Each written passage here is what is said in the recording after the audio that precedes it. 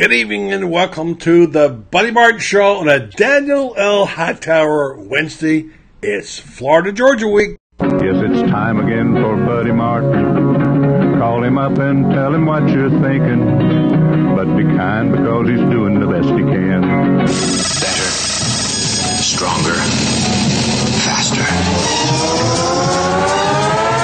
Mama says that alligators are ornery because they got all them teeth but no toothbrush. What if the voice calls while you're gone? Take a message. Bye! You ready, champ? I've been ready for this my whole life. I'm incapable of small talk. But that's why you love me, right? Kind of intimidating to be in the presence of so many great athletes.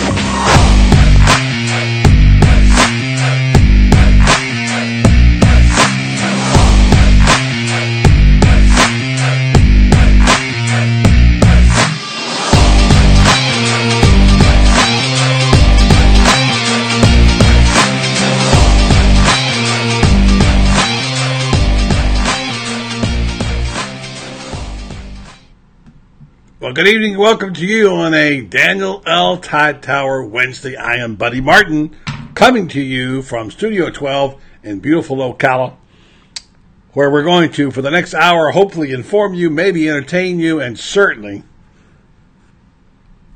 have a celebration of the Florida-Georgia game, which we will continue to call the world's largest outdoor cocktail party. And tonight, we bring you the information on how it got to be named that by one of the guys who was written about recently, David Lamm, who spoke at the Ocala Quarterback Club. David joined us for a little bit here later on. And we will tell you the story of the man who actually named it that. I knew him. David knew him to a lesser degree. And we'll tell you what it was meant to be when it was named and why it should remain nicknamed the world's largest outdoor cocktail party. It's a football celebration. This time it's also an important football date between two top 10 teams. Number 9 ranked Gators, number 7 or 8, depending on how you look at it, Georgia Bulldogs, in a game that features two top 10 teams, and Florida about 7 games behind in the series, but holds an overall edge. As I pointed out to everybody the other day, the last 28, Florida is 21-7. So, what's going to happen? Well, it's going to be interesting, and tonight on the Quarterback Club meeting, we talked about this, and I like Florida's chances if it comes down to coaching. All right? I want to say good evening to everybody out there, and welcome to the Facebook Live edition of the show. This is also a podcast, which is featured daily on iTunes. It's featured on SoundCloud, Stitcher, TuneIn Radio. You can get us all over the place. This show will be up. The audio will be up tomorrow, the next day. And if you don't go on Facebook or have friends that don't go on Facebook, you can get the audio there and listen to it on podcasts, which many of you do. And shout out once again to Elaine McKinstry. I kind of have to apologize for her inadvertently putting this in black and red. You know what that is. But she is an 83-year-old woman. Not that that matters, except she enjoys podcasts. And her daughter told us about it. We said we're going to dedicate the podcast to Elaine McKinstry on this Daniel L. Hightower Wednesday. Daniel L. Hightower, lawyer, fighting for accident victim justice since 1976. We're going to get right to our guest, Edgar Thompson. Edgar Thompson, back in the house. He's kind of regrouped the open date a little bit now, and I talked to him at the press conference, and he sounded like he was in good spirits. Let's get his take on how things are going these days on the Gator beat. I want to report that so far we're hearing nothing about injuries and nothing about the suspensions, and consequently all is good. So we'll see if we can get Edgar's phone to work tonight. We seem to always have a problem with that line, so we'll do this while we're waiting. Yeah, there's rumors going around, and by the way, good evening to you out there tonight. To Roger over in Ningbo, China. Roger, good to hear from you and glad to know things are going well for you. Also to Kyle Stotero. I'm sorry, Kyle, you're new. Welcome. I'm sorry I don't recognize your name, but glad to have you. A lot of new people checking in. Daryl Holloway also checking in tonight. Daryl, good evening to you. Jonathan Anderson. Semper Fi to all you Marines out there. And by the way, there are 4 names and all 4 brand new. We're glad to see. We're thankful for our other members that we have and a long time, our pioneers and our founders. But we also are very grateful for the folks that we have with us now new, finding us all over the place. This has been quite a time for us. We've experienced it. It's been a record numbers of people viewing the show. Obviously, a lot of interest because of the Florida-Georgia game. Also, the fact that Florida's winning, and it's been quite an experience for everybody to enjoy that. We also college football being a great game that it is, but this is a good story. We haven't talked much about this. But this is a good story that the Florida Gators, and one of the really great coaching jobs, by the way, I talked today to Max Howell. Remember Max Howell? Been on the show a few times. Max Howell and I talked about the coaching job being done by Dan Mullen. And the fact that Florida, a team that wasn't picked to be in his top 10 at this point in time, certainly, the way Mullen has brought them, coached them up, is a big story. And I think the other thing is where they've come from, where these Gators have come from has been really, really interesting because it's been. Remember, we started our year out. How we started out? We started out with the fact that this program could be in trouble. They might not be able to. To get their situation resolved, and in time, and here we are, right in the heart of it, October 27th. We're going to do this. We're going to take a little break here, and we're going to do a commercial, and we're going to go do our interview with David Lamm, and come back and find out where Edgar is. Once again, we're not being able to hook up with his. It's not his fault. Something on the name. We'll do this. We'll hear from Daniel L. Hightower on Daniel L. Hightower Wednesday. No one ever plans a car accident. Having a plan after you've been in one, however, can make a world of difference. Daniel L. Hightower has been fighting for accident victim justice in Ocala and statewide since 1976. After meeting with Dan and his team, you'll know your case matters, that you matter, and that Dan will fight hard to get you just results.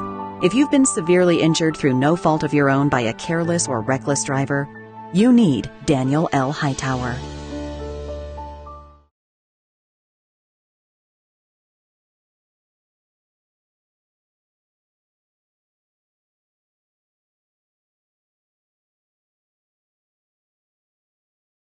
I'm very proud to be with. They've been big supporters of ours. And Corey King, who was picked the WinStar Star of the Week last week, is a terrific young player. You see him honored there. He's one of the Scott Brantley nominees and the winner of the week. And WinStar, of course, is known for their participation in the community. Thank you for that. And also, I want to say shout out to my friends over there in Mary Brantley and Joe Sorrentino.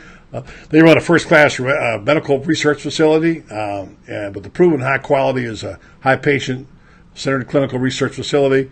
WinStar brings cutting-edge technology to research we're badly needed here in areas like Alzheimer's disease, psoriasis, osteoarthritis, migraine, and fibromyalgia, among many other conditions that affect our community.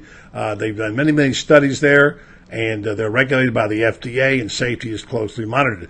If you want to be more informed about it, or maybe participate in some of these clinical trials, you can call them at Ocala 352-629-5800, or go online to www.winstar.net and check it out. WinStar Medical Research, seeking tomorrow's answers to the health questions of today. And speaking of the quarterback club, I wanted to give a shout out to my boys over there and thank these folks. Dr. Frank Ken and Danny Williams, who are among the people who support the quarterback club, the Scott Bradley Trophy, which is going to be a fantastic thing. We're getting reports on that. So, we're really proud of this. There's a little information there that on the Scott Brantley. We have some really, really good news tonight on that. We'll be filling in more on that a little bit later. But at the moment, we're going to see if we can go back to the phones. And we'll check in now with Edgar and see if he is ready to go. I think he might be. Let's see here. I think his internet connection was off. Let's try it again and see if we can get lucky with Edgar Thompson. Yeah, there's a Scott Brantley trophy right there. Mm-hmm. Mm-hmm. Yeah. Okay, Edgar. I don't know what's going on here. We'll try it again. Either the number I'm dialing is not correct, or let's get this off of here.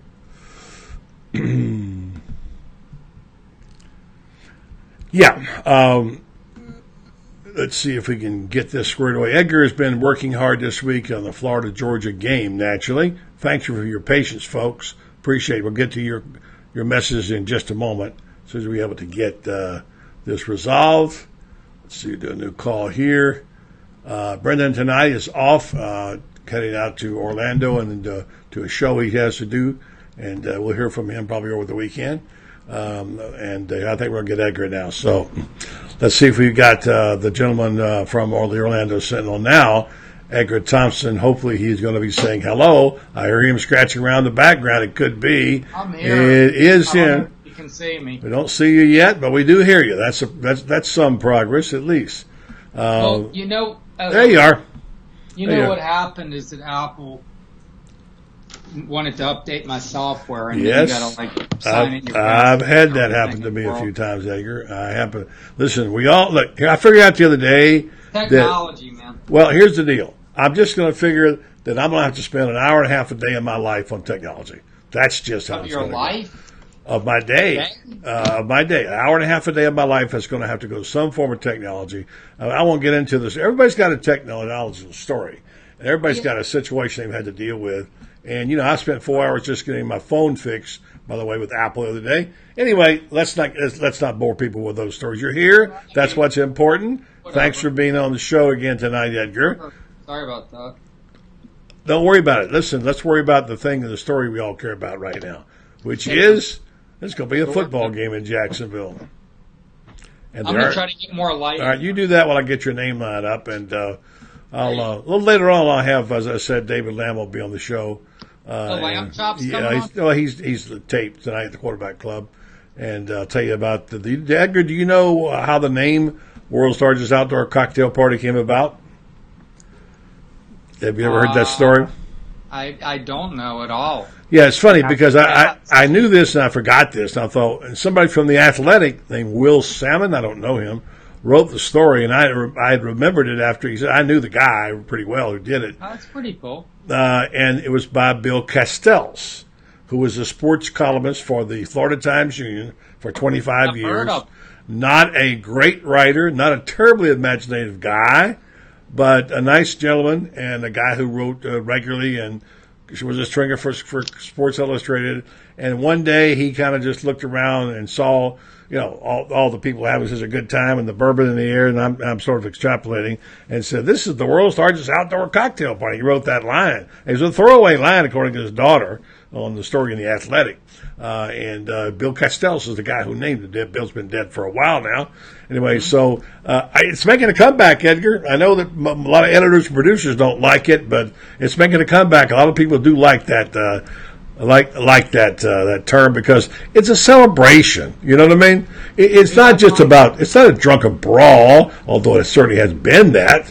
Who doesn't like it again? Well, what happened is for those who don't know, about 7, 8, 9 years ago, maybe 10, I forget. Might have been when Spurrier was there. A couple of students were killed, or drunk and got killed. And it was an outcry about it, and the president came out and said, we got with the University of Georgia president, they decided that it was glamorizing alcohol, okay? And so they said, please don't use that term. They got in touch with the producers, networks, and said, please don't use that term. And they kind of banned the term. And I get it. I understand. That's okay. I understand. But look, if you know anything about this game and the history, which I do, I've been going since the 60s. I've been around. And I don't go get drunk. I don't even drink during the game, as a matter of fact.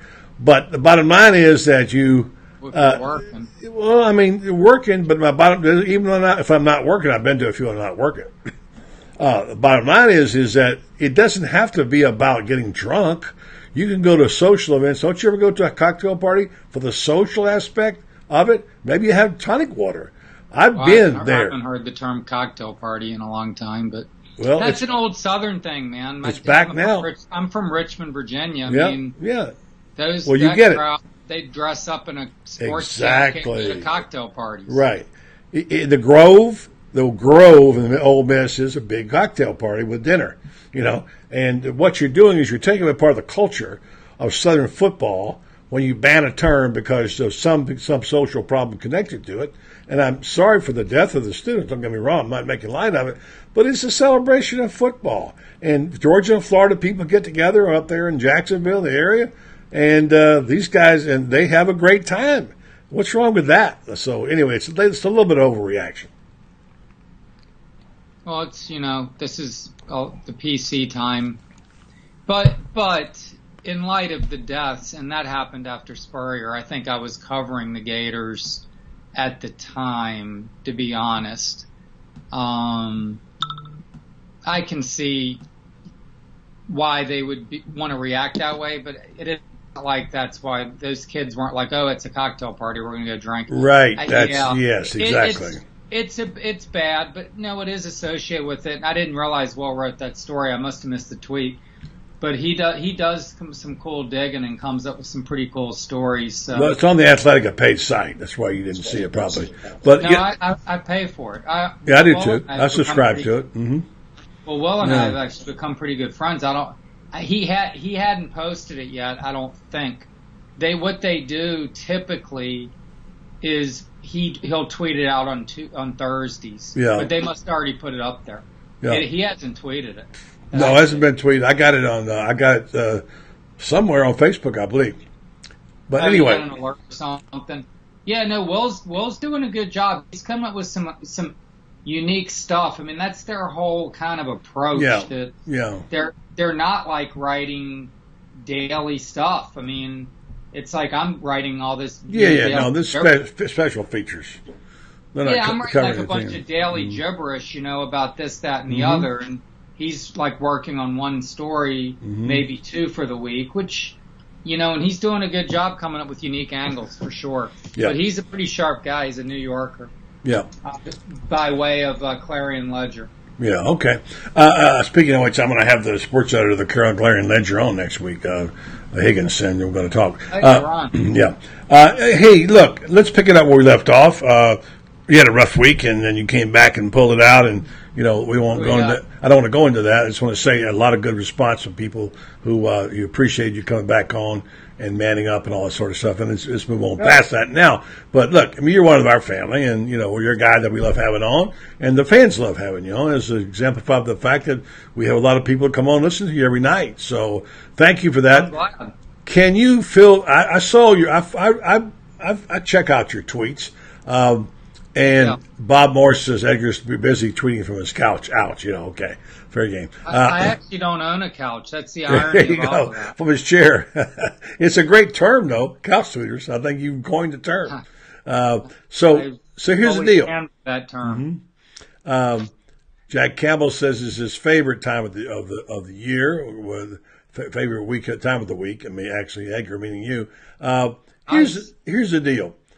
You said, and you put a stop to the rumor mill, because I asked you about it earlier, and you tweeted us simply there. You asked Mullen, and you said there are no suspensions, no injuries.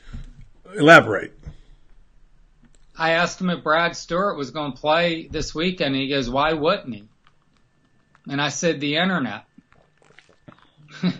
I said the internet, man. Yeah. And he goes, "Well, I make those decisions, not the internet." There you go. Just because the rumor's been circulating on a couple of message boards, I'm not. He didn't say.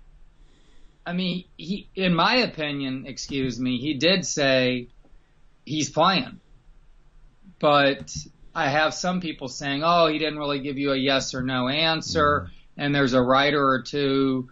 One who tweeted, "We probably won't find out until 3:29," and another who commented to me that it was kind of, I forget how he put it, but kind of a half-hearted response. And a semi-dodge is how they put it. Somebody texted me. Look, bottom line is, I have no idea, but basically I take Dan at his word. I mean, he didn't corroborate that. We'll see.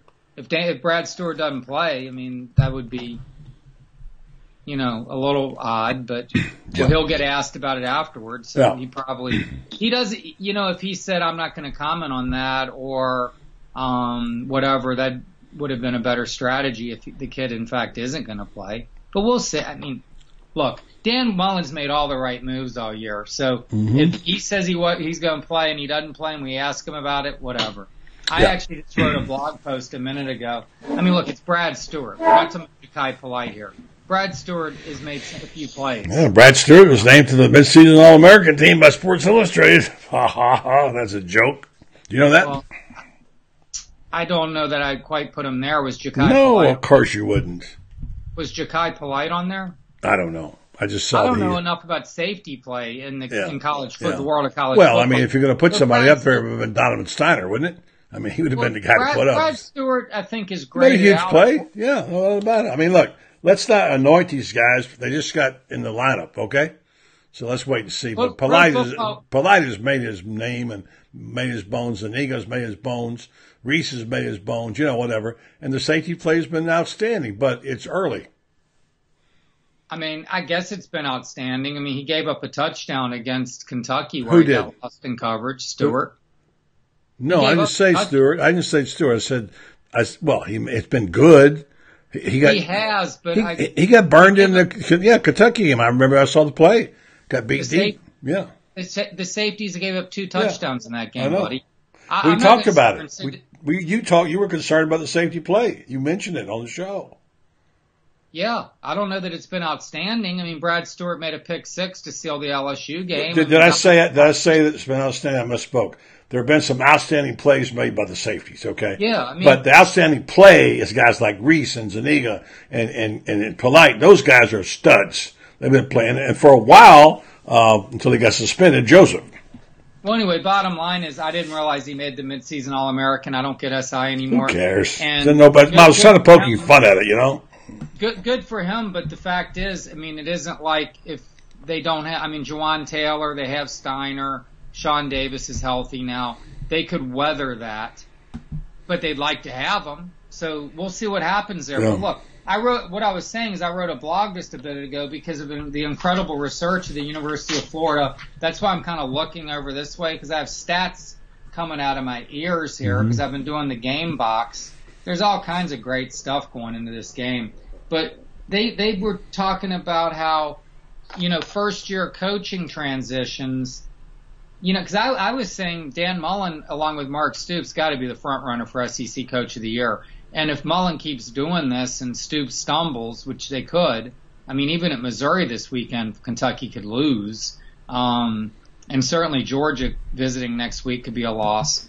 But Dan Mullen is really making a strong case. I didn't realize how strong until I was looking at this release. The Gators are the only team in the current AP Top 25 that finished 2017 at or below 500. Only one.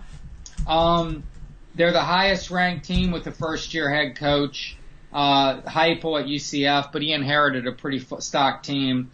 Jimbo, Mario Cristobal, who inherited like the best quarterback in the country, some think.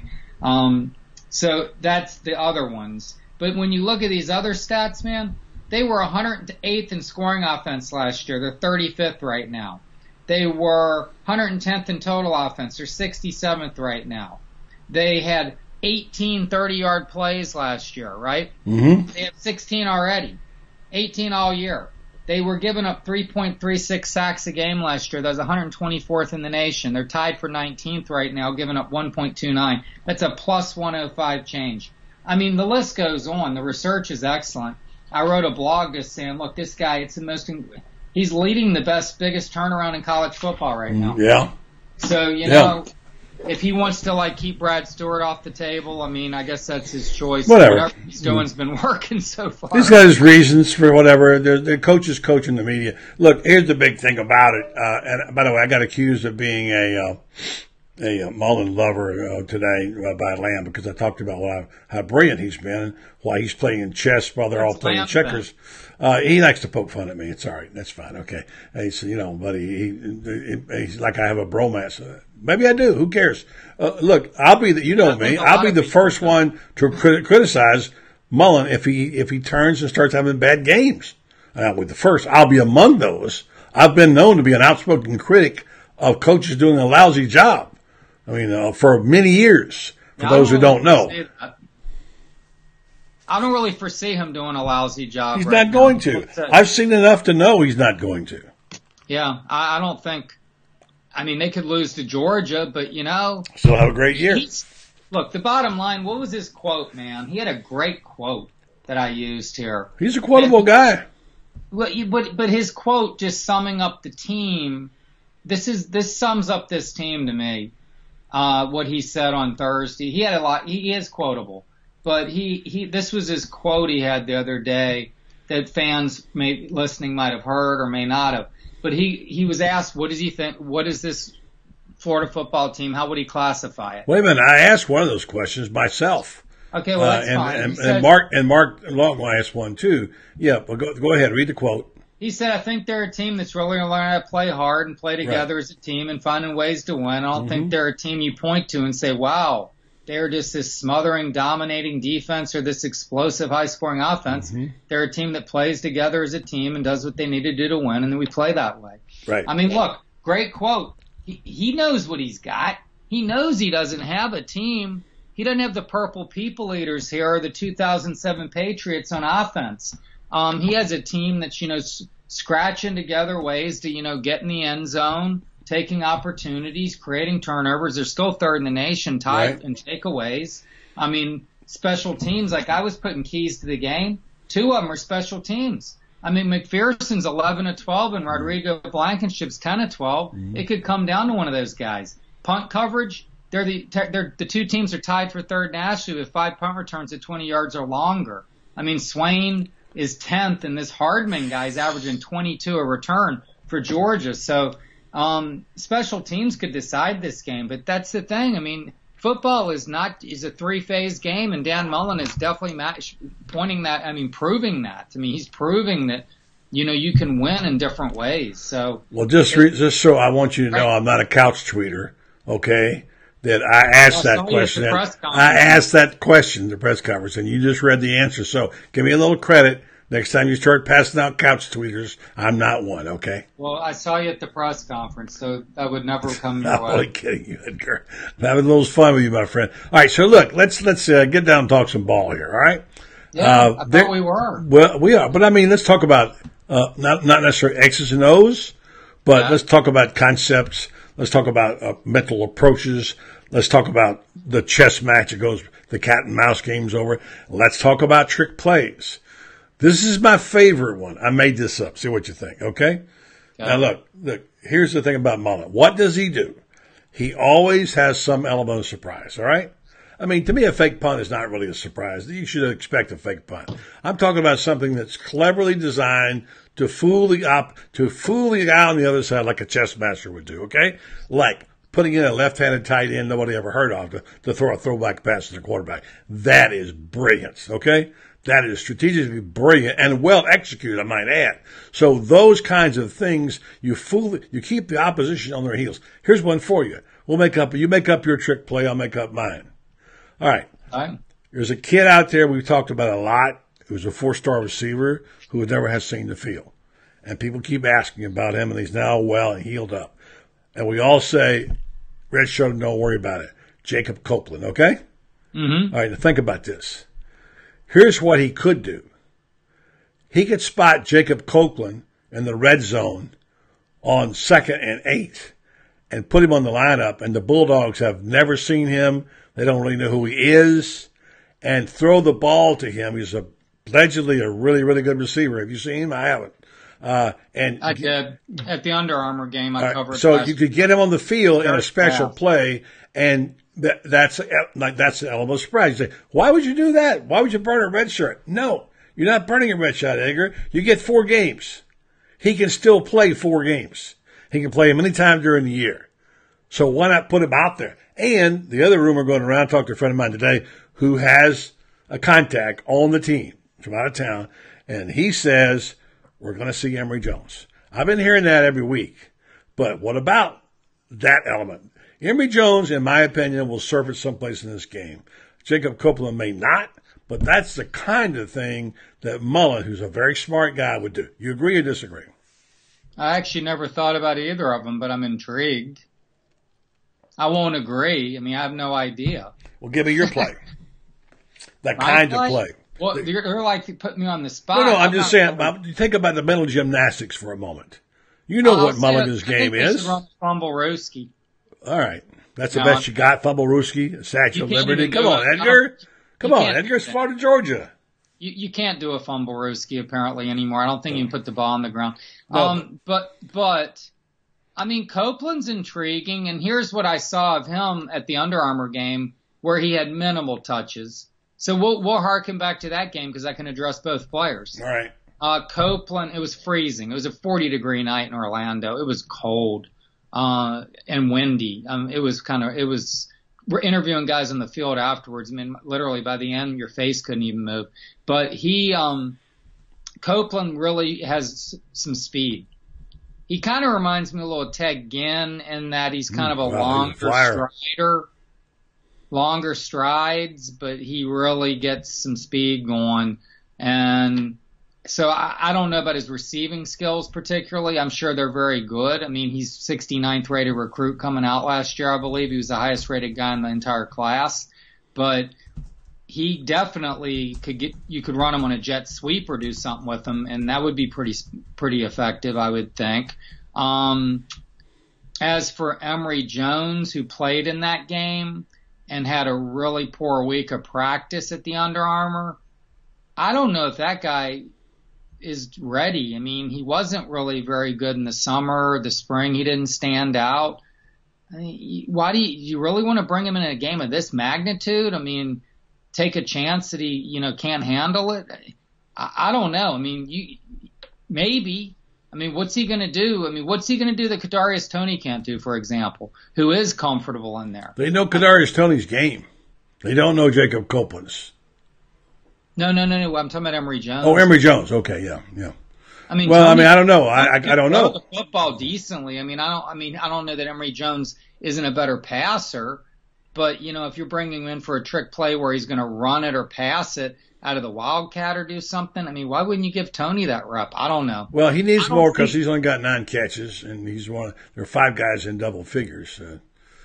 Toney, I don't think they're still involving enough, but that might be part of something. It might be factored in. I'm talking about something brand new, though. Something new and different, and something that involves some really thinking. Because Mullen's a good thinker.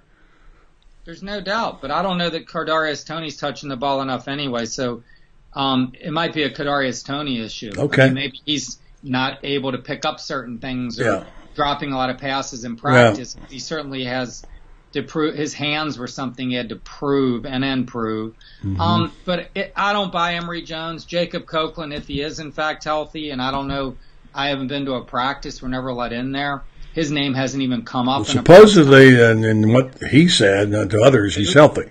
So I don't know, but you would know. I don't know. Jacob Copeland. Who said? Supposedly in Twitter or social media, he's telling people he is physically ready to go. Oh, Jacob is. Okay. Jacob, yeah, Copeland, yeah. Yeah, that's fine. I mean, I just think they're guys who are comfortable right now and doing things that. Why take touches away? I mean, Trey Grimes isn't touching the ball enough, in my opinion. I mean, right? It's like, why all of a sudden involve Copeland? But, hey, he could throw a twist in there. It wouldn't surprise me. I do think the fake punt was a trick play, though, back to that. Yeah, I mean, it is. It's about the timing of it. It's the timing of it makes it a trick play. 37-yard line. That was a pretty bold call. But in terms of the degree of difficulty. Johnny never even ran a fake punt. Johnny never did one. Yeah, surprise element is good, but I think the genius of the left-handed pass to me was brilliant. That was something. It was, and Gary Danielson, who I spoke with the following week because I wrote a story on Dan Mullen's play calling.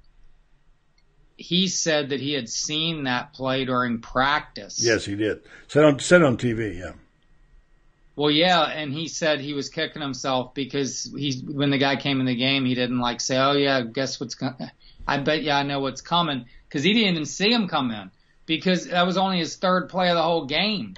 So that was kind of crazy. And the fact that it didn't send up a red flag for LSU. But look, there are a lot of moving parts out there, man. You got to really be paying attention to have picked up on that. But that's what Dave Aranda has paid $2.5 million to do. I mean, that should have sent up a red flag for the. But anyway, bottom line is, I'm intrigued by your thinking. I'm not saying that I'm just dispelling it at all. It's just a conversation for the people who said I was not talking football. I don't see Jones. I don't see Emory Jones. Yeah, I'm not. I didn't. That's not my idea. That's somebody else's idea. I've been hearing Emory Jones all season, and anyway. Why are you going to bring him out in the biggest game of the year? Well, if you can spot him on I thought they'd have a package for him by now, like they did Tebow, but he's apparently not executing that well. So that's my guess. We all did. We all thought that was going to be the case. Yeah. Okay. Let's talk about now. Let's talk about these two teams.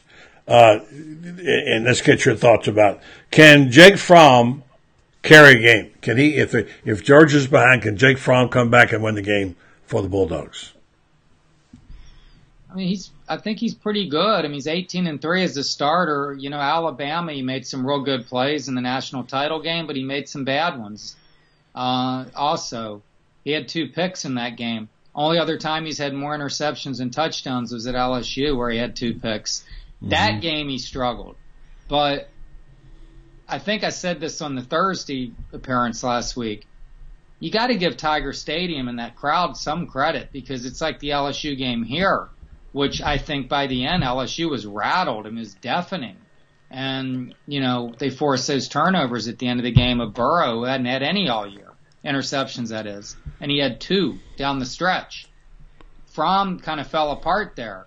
A lot of people second-guessed Kirby Smart abandoning the run. I mean, they had Fromm throw 34 times. I think their formula, they want to run the ball. They averaged 5.78 yards a carry, which is second in the SEC.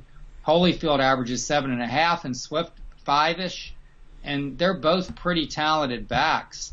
I think they're going to try to establish a run more and not force Fromm to try to win the game. Well, that's what they'd like to do, but I don't think he's capable. They run the ball on Florida? They can run it on LSU. Yeah, I mean, Florida's run defense has been up and down a bit. Very good against LSU, Edgar. Florida outrushed LSU. Okay. Do you remember the fourth quarter drive when the guy had a 47 and 31-yard run? There's no question that they've given up yards, but when Florida outrushes LSU, that tells you the Florida's running game is better than you thought, or maybe LSU's rushing defense is not as good. Because you got to give credit where credit's due. They outrushed the Bulldogs. LSU rushed for 275 last week against Georgia. Well, that's Georgia. Yeah, but I'm saying they rushed for 275. And that's what I'm telling you. Is that my point is that I think Georgia was somewhat exposed. Oh, I'm not saying that Georgia isn't going to. I thought we were talking about Georgia running the football in Florida. That's what I was talking about. Well, okay, we're talking about what we were talking about was who's going to be able to do what against who, and both. Well, I was talking about that specific instance. All right, well, you tell me what you think that that's going. I was saying that Georgia should be able or could be able to run the football on Florida. That's what I was saying, and I'm saying that so you might not have to put the game on Fromm if you can do that. I mean, that's your goal, is to run the football. Just as Florida's goal is going to be able to not put the game on Felipe Frank's shoulders. Yes. But that could end up happening. I mean, 12 of the 12 last games, and I give Matt Baker credit on this stat, the last 12 winners have run for more yards than the loser. And I put that because I wrote a run game story earlier on P. Ryan and Scarlett, who are coming off 100-yard games each. And that's the first time Gator running backs have had two running backs in one game with 100 yards since the Matt Jones-Kelvin Taylor game in 2014 against Georgia. That's how long it had been. So they're feeling their mojo. They're pushing each other, and I think Florida's run game is looking better. But Georgia's run game, what I was saying, is pretty good and has been good. And I think that, Florida's run defense is going to have to prove itself because it was getting run on at Vanderbilt. it was Vanderbilt was having its way running the football in Florida until that kid got hurt. The transfer kid the running back transfer from Iowa. Yeah. I mean, from well, here's the deal. From Illinois, the kid from Illinois. I don't have his name off the top of my head, but look, bottom line, they were running the football in Florida, and they Keyshawn Vaughn, and the Benny Snell ran all over Florida. Florida is showing some susceptibility on the run. But David, the Benny Snell game in Kentucky was a long time ago. All right, and Edgar, I want to say that what I want. Wasn't playing. No, right, exactly. It's a whole different situation. But Edgar, what I was trying to say, and I go back to this, is that I was saying if Georgia cannot run the ball in Florida, if you put the game on the shoulders of Jake Fromm, he may have a problem having to win it. Well, conversely, if it falls in could happen, ranks, yeah. You don't want your quarterback to have to win this game. Florida's pass rush is formidable. Georgia's not so much. Georgia has only 9 sacks. It's last in the SEC in sacks. But look, Kirby Smart, man, can coach some defense, man. He's going to have some stuff up his sleeve too, and. I mean, I like Florida's momentum. I like what Mullen's doing with this team. But since last year's game, okay, Florida has undergone a coaching change, a culture change, right? Mm-hmm. Smart, meanwhile, has played for a national title, won an SEC title, and landed the number 1 recruiting class in the entire country. And really, until last week, people were very impressed with what they were doing. They were scoring 40 points a game. They were scoring 42 a game going into last week's game, and then laid an egg at LSU. So whether they were exposed, I kind of agree that they probably were, because I don't think they were quite as good as people were thinking, and were basing it on last year's results. It's still one game, and let's see what they got come Saturday, because I think it's still a pretty talented, deep team. And Florida, as Dan points out, is not a complete team yet at this point, and is winning as a team. And I think it can win again as a team this weekend. I'm not doubting that at all. I'm just saying I think Georgia might be just a step ahead, but that doesn't mean Florida can't win. I mean, you force a couple turnovers, like you say, you stop the run. Fromm gets forced in a lot of passing situations. You unleash Polite and Zuniga. Those guys have combined for 17 tackles for loss and 11.5 sacks, those two. They're having a heck of a year together, and especially Polite. So, there's a lot of moving parts here, man. And you're right. I mean, Fromm, I don't know. I mean, he's 18-3 as a starter. I mean, the kid's pretty good. The thing we haven't mentioned is Justin Fields. Yeah, but no doubt he'll be on the field. Fields will be on the field, no doubt about it. That's going to happen. You know that's going to happen because they got quarterback issues there, meaning they're not getting their play out of their number 1 guy like they want to. So that was just one game, let's remember. I know, but still, look, Edgar, I'm talking about trending, okay? And when you look at a team, how they're trending, they're constantly changing. As Lou Holtz said, they don't not only change week to week, they change half to half. And the trend right now, today as we're speaking, if they were both on the stock exchange, is Georgia is trending downward and Florida is trending upward. Whether they wind up that way or not, who knows? But that is the trend. Now, Georgia's a better group of players. If you want to go by 3 stars, 5 versus 5 stars, whatever, that's fine. The question is, who has the better team? I'll leave you with this thought. A guy today who's been coaching, been around football all his life, is a very smart guy who's likes Kirby Smart a lot. So all I can tell you is Georgia lost a big game last year, and they lost it because of a mistake in the secondary, which is where their coach comes from. All right, Kirby Smart is a secondary guy. All right, a defenseman. Mm-hmm. So that was his. Hey, played safety. Yeah, and so that's that. And what has to be proven here is Kirby Smart a really good organizer, a great recruiter, a terrific guy. But when it comes down to calling the plays and being on the sideline, because a coach told me this, a well-known coach told me this. He said, Steve Spurrier, okay, told me this, that let's see how, when a new coach comes to coach in this game, what their sphincter looks like. because it really tightens up in the Florida-Georgia. He told me that about 10 years ago. So it's a big deal. It's a different game to call than Colorado State, okay? And how you make those decisions in that game defines sometimes your team and your season and how you're regarded as a coach. So let's see how Kirby does in a tight situation, game on the line, how he responds. I think that's where Mullen's strength is. He is very cool and calm and smart, and that's the smartest thing. That's the best part of his coaching, in my opinion. That's what I want to say.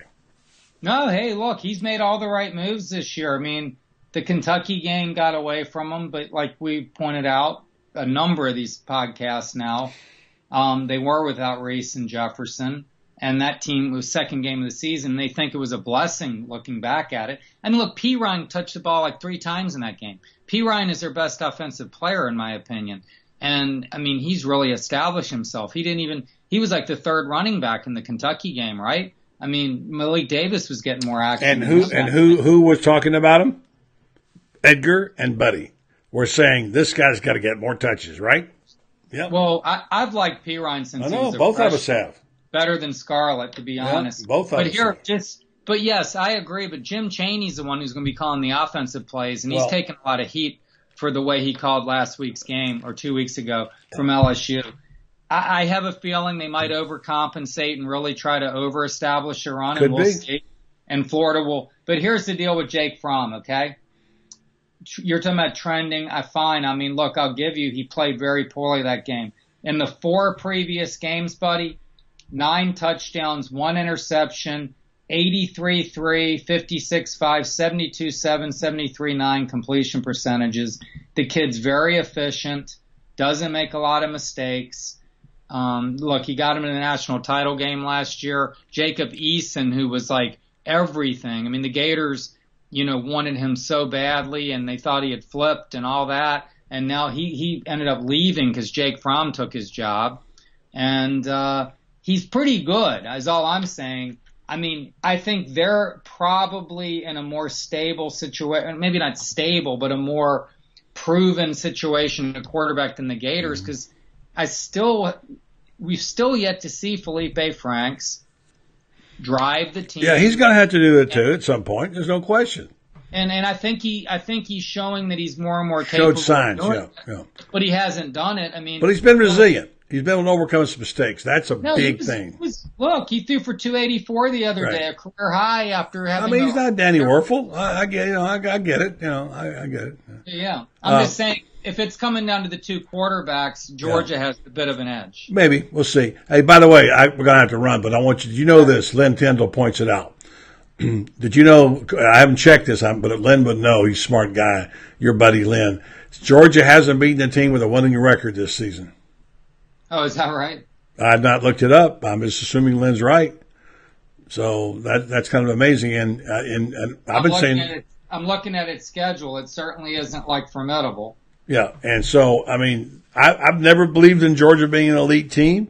They're beatable. Florida has a very good chance of winning this game. You mean Georgia this year? Georgia this year. It's not been a Georgia this year. Yeah, I've never thought they were an elite team. Last year. Yeah, that's a different team. They had like 4 number 1 picks on that team. That's why it's a different team this year. You don't take that kind of talent out and stay the same. Well, they're replacing 6 defensive starters and lost Roquan Smith. I mean, that's all you got to say. They're not as good on defense. Well, that's the point. That's not the point, is they're not. So, all right, Edgar, give me your final thoughts. This game, where it stands, which way it's going. I mean, look, before the LSU game, I've said it. Georgia they trailed 15 seconds the entire year, so they were playing nobody, but they were dominating. I mean, they were averaging 43 points a game.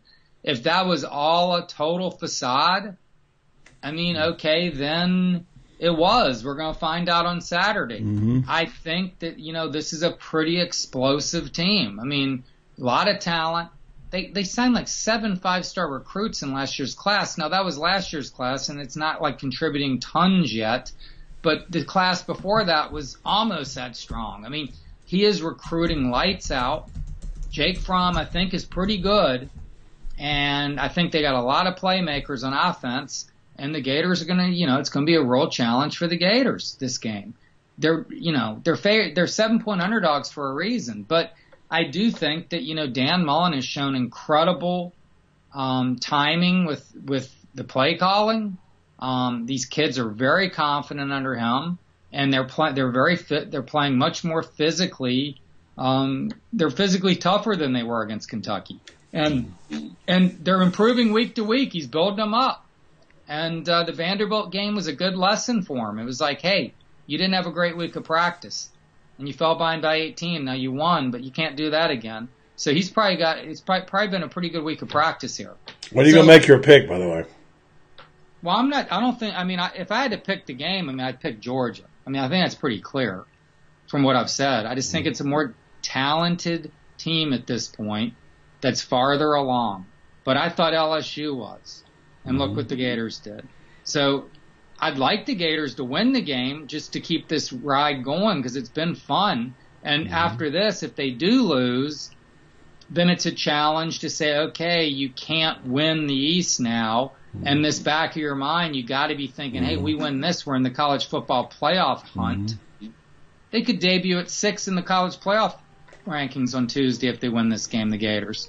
So these kids know what's at stake. These kids are on their phone more than I am. They know what's going on.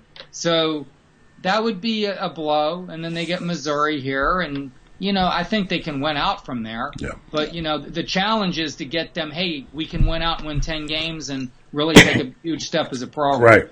So this is a huge game for morale. No doubt about it. Yeah. And I think the Gators can win, but if you force me to pick it. Okay. Who are you picking? I'll make my pick on Friday. I definitely have taken the 6.5 points in the quarterback club pool. And I have not picked it. I'm leaning toward Florida. Just for the well, I think the 7 points for sure. I think it's going to be a close 6.5 now. I think it is. But anyway, yeah. No, I haven't picked. I'm waiting to make my final judgment based on. I don't like to make game picks early in the week because often I get in and say I don't like that pick. It's not the way I think. I'm going to wait and see, but I'm leaning toward Florida right now, depending on a few things. And my mind is why if it comes down to the coaching calls, I go with Mullen. Here's the other thing. I'm going to disagree on one point. I got to go. Is that what? Here it is a point. You said Georgia's a better team. Well, let me just talk about the word team. Well, I think they're more talented. Wait a minute. Okay, that's not the same thing. But here's what I said tonight at the quarterback club talking. Georgia has more 4- and 5-star people, more talented players, right? But does Georgia, Undoubtedly. Yeah, okay. So now, but who has the best team? Who has the best overall team? It's not the same thing. And if you go back to the Steve Spurrier era, this happened all the time. Georgia had more talented players, but Spurrier had a better team. And that's the question right now. That's why I can't make the pick. Right now, I think Florida might be a better team at every phase of the game and better coached right now than Georgia. Georgia has better players. So that's my conflict. That's where I am, okay? Hey, I'm not going to disagree with No, it's all right. I'm just giving you my thoughts. With the job Mullen's done, I would never question the way he and his staff have approached this season. I have no idea if Georgia's teams in the 90s were more talented than Florida's. They didn't have any of those rankings then. I wasn't even around. I was living in New Mexico watching world football, watching Mountain West and WAC football. So I wasn't watching the quality of football then that you were. But yeah, look, they had Ray Goff coaching them then. I know, I remember it well. Steve Spurrier's a freaking genius. Yeah. Dan Mullen has certainly shown some incredible. He's really looked great this year so far. I don't know if he's quite Steve Spurrier, and I don't think No, he's not. I can tell you right now, he's not. Edgar, I got to go. I appreciate it, buddy. Good stuff. I'll see you at the world's largest outdoor cocktail party. Yeah, well, it'll be fun. I'm looking forward to it. Me too, man. Thanks a lot, Edgar. Appreciate it. Bye. Edgar Thompson, one of the hardest working men in show business. He's gracious to give his time. A guy works hard, and he just gave us an hour there. He covers the beat. When you have people who don't cover the beat can't really know what's going on. They can do statistical information. They can do all this data, all this stuff. That's fine. If you like that stuff, that's fine. In terms of information it's really hard to get information from anybody. There was a time when you could rely upon relationships, which is what I've done in most of my life. No longer. Just because the coach likes you isn't going to help you a bit when it comes to hard information. Edgar is out there what they call shoe leather, on the beat, asking questions, digging, whatever. So I appreciate people who are doing that, and I appreciate their information, and I appreciate their time. That's why we try to make it a point to get people like that on the show. All right? And look, it's not about who you like, okay? If you don't like the guests, go someplace else, all right? Listen to them. Get their information. We put up our lineup of people against anybody's. If you want to know about Florida football, the people we have on are as knowledgeable as anybody up there, okay? So I appreciate these guys for sharing their information with me, and I hope you will appreciate them as well. Instead of somebody saying, who's this guy? Who's this guy? He's been covering the team very closely. He knows a lot about it, a lot more than you do, and a lot more than I do. So have a little respect once in a while, okay? All right, listen, tonight we had a special time at the Ocala Quarterback Club with David Lamm. You all know Lamb Chops, many of you do. He's a heck of a guy, and he's a little different. Some of you might have difference of opinion about it, but having said that, he's always fun to be around. And I want to see if I can get together on my information here and give you this, and we'll come back and play that.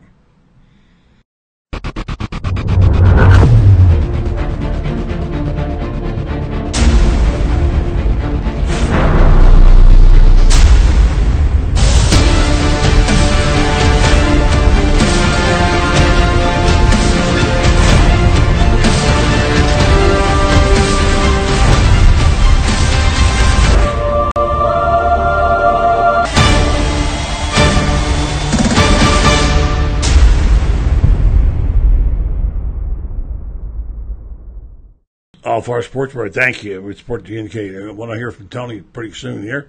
Tony's been giving us some great stuff to give away on our Elite program, which you saw last night's program. Unbelievable stuff that Laurie was able to win. Bagged that stuff up. I got a big bag in there I'm shipping to Coco, and she'll be the winner of a ton of stuff. And 90%, some of it came from the Marion County Gator Club, but we don't have any of Tony's clothes tonight on, but we will be wearing them tomorrow and wearing them this weekend. So you still can get those Circle 15 blue shirts. You got orange coming up. We'll probably wear those for South Carolina. Check them out. Go to All Far Sports Bar and see. And if you're not a Gator fan, there's stuff there for other rest of you folks that have teams in the state as well. Enjoyed the conversation tonight with Coach Edwin Farmer, who was with Vanguard High School. Here's what I found out. Vanguard High School has 8 kids going to get scholarships between this year and next. There are 5 players on that squad, some of them who are seniors, some are not, that the Florida Gators are recruiting really hard. Dan Mullen's presence has been felt, and his assistants are around Vanguard, all legal, by the way, a lot. Vanguard High School is undefeated, 8-0. You'll hear a lot from them. They'll probably play Sebring. They got a ton of talent, and those kids, a lot of them are going to be Gators. So that's the kind of recruiting you do at your home base. That's how you score, by the way. Vanguard's had some terrific players. You might remember a guy named Dante Culpepper, okay? All right, so that's that part I want to tell you about. And then I want to remind you folks about Mark's Prime. Of course, you know my feelings about this restaurant. If you have one meal to eat and want to go out, this is where you go. They have delicious food. They have really first-class service. The ambiance is off the charts. The people who run it are really quality people, and they care about your whole dining experience. I was out the other night with some friends, and one of the tables had some issues with one of their salads wasn't made exactly right. And the waiter came over and said, "Hey, let me take that back. I'll give you something else, and I'll give you." And the person said, "No, don't worry about it. I'm good." And so after the meal was over, out came the free desserts. They want you to have a unique dining experience, and they want to make it right for you. So if you don't know about this place, go to online to marksprimesteakhouse.com and just look at some of the beautiful food like you see on the screen right here. You can call them up in Ocala, 2 locations to serve you. Ocala, 352-402-0097. Gainesville, 352-336-0077. Check out their terrific food, their premium seafood, and the top-notch beef. You'll be glad you did. Mark's Prime Steakhouse and Seafood, Ocala and Gainesville.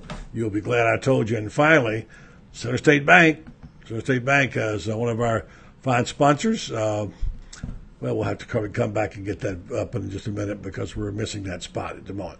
Let's do this. Let's go hear from David Lamm, the world's largest outdoor cocktail party. How did it get its name? Well, we talked to David Lamm, who was a story written, by the way, on The Athletic about this game in which Lamm was promoted.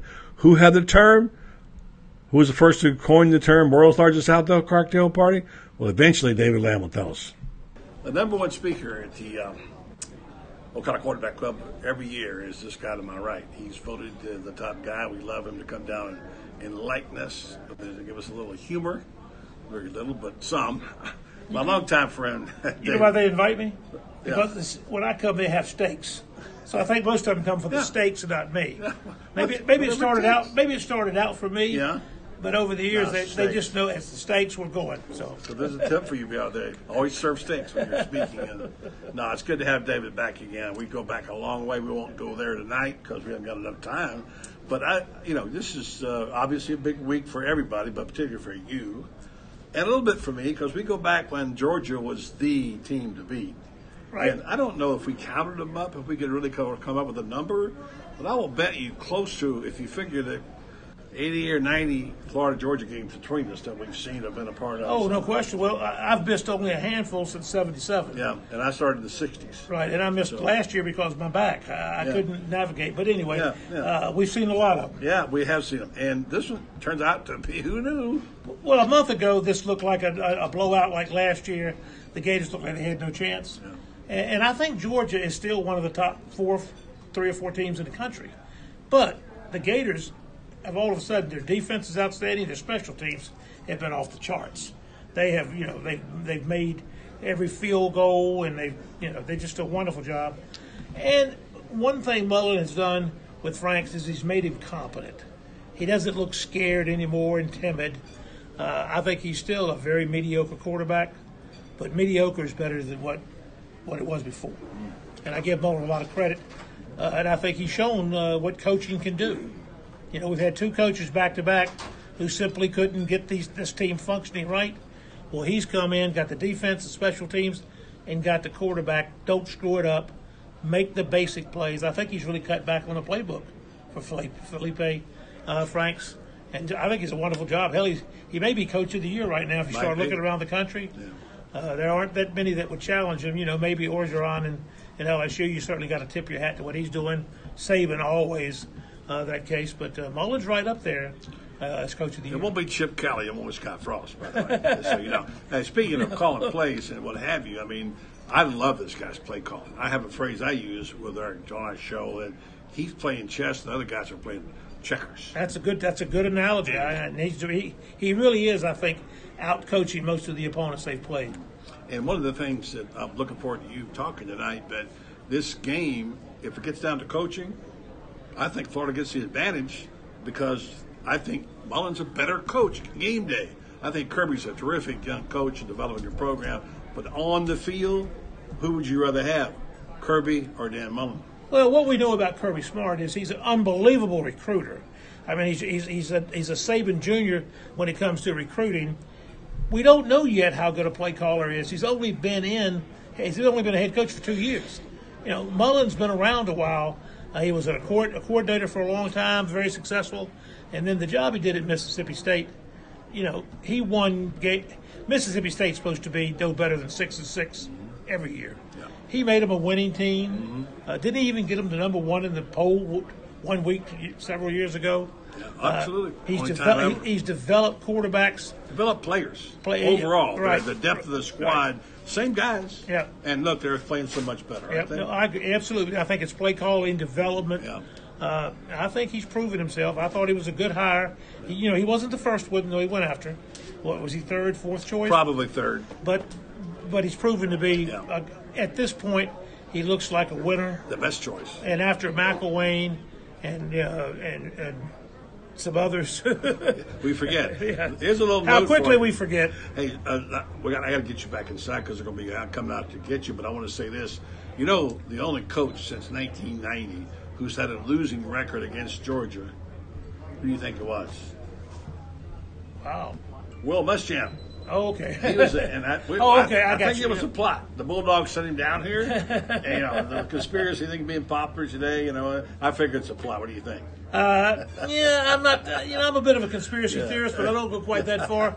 And I'm not ready to say that Kirby Smart is not equal to Mullen as a coach. No, but he hasn't proven it yet. On game day, let's see how he plays checkers. Mullen has proved he can play chess. Exactly. We don't know if Kirby Smart can do it. Yeah, he's a good coach. And Kirby is this quarterback situation he's got.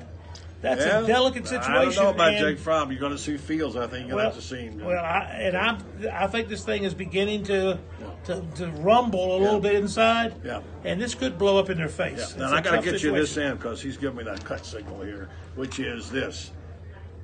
We know the guy who came up with the phrase "world's largest outdoor cocktail party." And by the way, that's what we call it now, because somebody decided a long time ago to change the name because it wasn't politically correct. And I know how you love politically correct, David. and so we've gone back to it, world's largest outdoor cocktail party.